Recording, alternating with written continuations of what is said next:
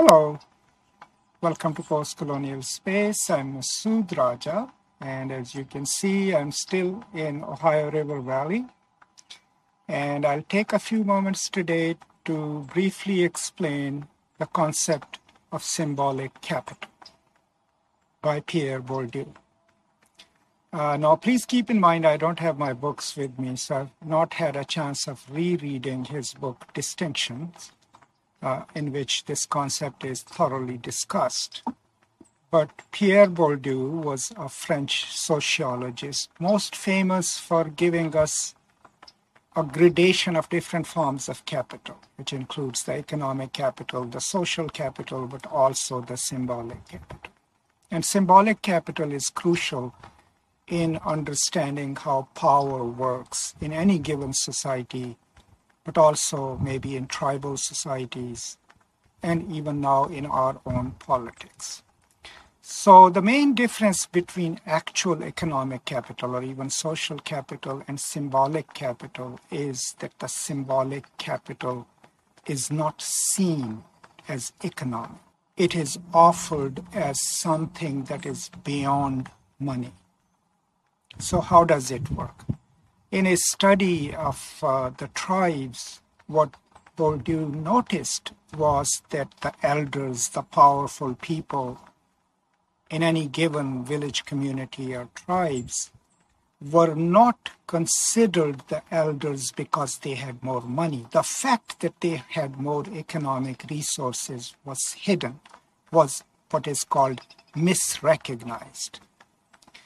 So that enabled the elders or tribal leaders to take on this persona of having some form of inherent qualities that made them into the wise men or the leaders of the tribe. So deep down, their position was dependent upon the number of animals that they owned or the lands that they held, but that economism of it was denied.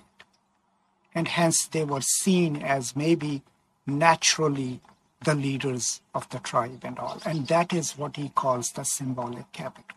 And the way it functions in any given living society is that you hide the economism of any given exchange.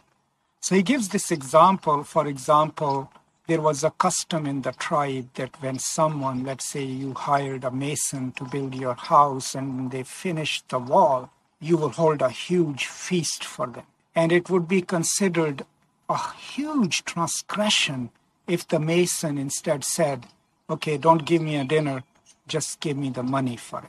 That would be seen a huge transgression. Another example that he uses in terms of symbolic capital is that sometimes the tribal elder would go and buy the most expensive pair of oxen, which made no economic sense. But the reason the elder did that is so that he could be known around the villages to be the one who owns the most beautiful pair of oxen.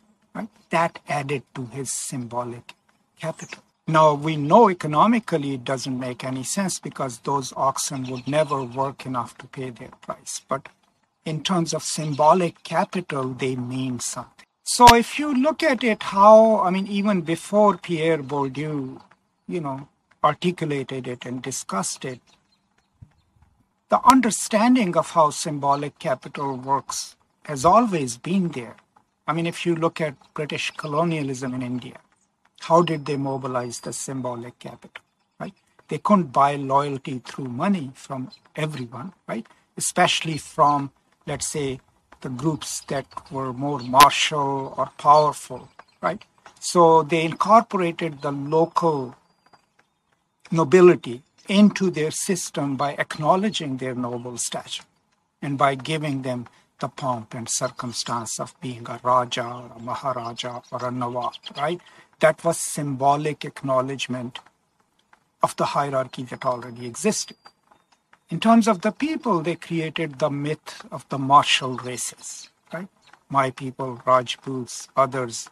And by creating that myth, they could go to these people, their elders, and say, we acknowledge you are just like us, you're a warrior race, so why won't you come and work for us? That was all done under the symbolic capital registers. Right? Now, one thing that Bourdieu points out is that for symbolic capital to stay as it is, its economism must be hidden. It must not be naked, right? The money behind it must not be named, must not be acknowledged. Because if that happens, then it becomes capitalism, it becomes economic capitalism, and the symbolic capital loses its logic, right? So these are just some of my, off the top of my head thoughts about symbolic capital and briefly how Pierre Bourdieu theorizes it. You can look at the usages of it even in today's world, let's say in American politics. You can see people attributing wisdom to rich people, and we never really know whether it's because they're rich or because they were wise and hence became rich. But the power that is associated with those who are like the whole celebrity culture, they have a lot of symbolic capital. Their words are counted more valuable than the others. In academia, you see that the way we attribute power or legitimacy to what we professors say, or the symbolic capital works based on how many books you've published, how well known you are. We all also kind of work towards accruing symbolic capital. All these things we do, publishing books, giving talks, publishing articles in one way or the other, is a process of accruing symbolic capital, because then maybe we believe that our voices will be heard or will have more weight in them, right? And so in so many ways, instead of thinking in grand terms, if you just look at your own actions, sometimes we make stupid economic decisions, buying an expensive car, carrying an expensive pen, buying an expensive computer, even though a cheaper one would do.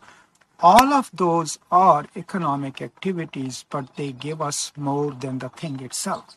They also make us part of the symbolic logic of the commodity that we are using or we are acquiring. And hence, we can understand these actions better. So one thing that an understanding of symbolic capital does is it enables us to study any given cultural, social, political hierarchy and see how it legitimizes itself, how it functions in non-material capitalistic terms, right?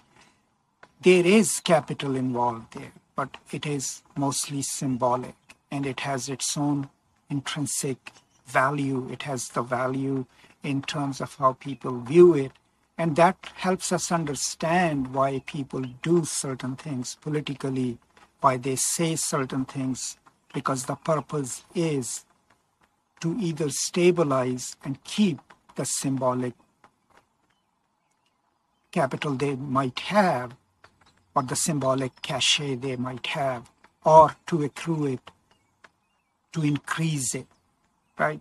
And that an acute understanding of the symbolic capital and its functioning can enable us study cultures beyond politics of identity or redistribution or classic class system, and see beyond the economism and how, even though economy and finances and money is at the core of it, how sometimes value can be accrued and arrogated by people to themselves in symbolic terms.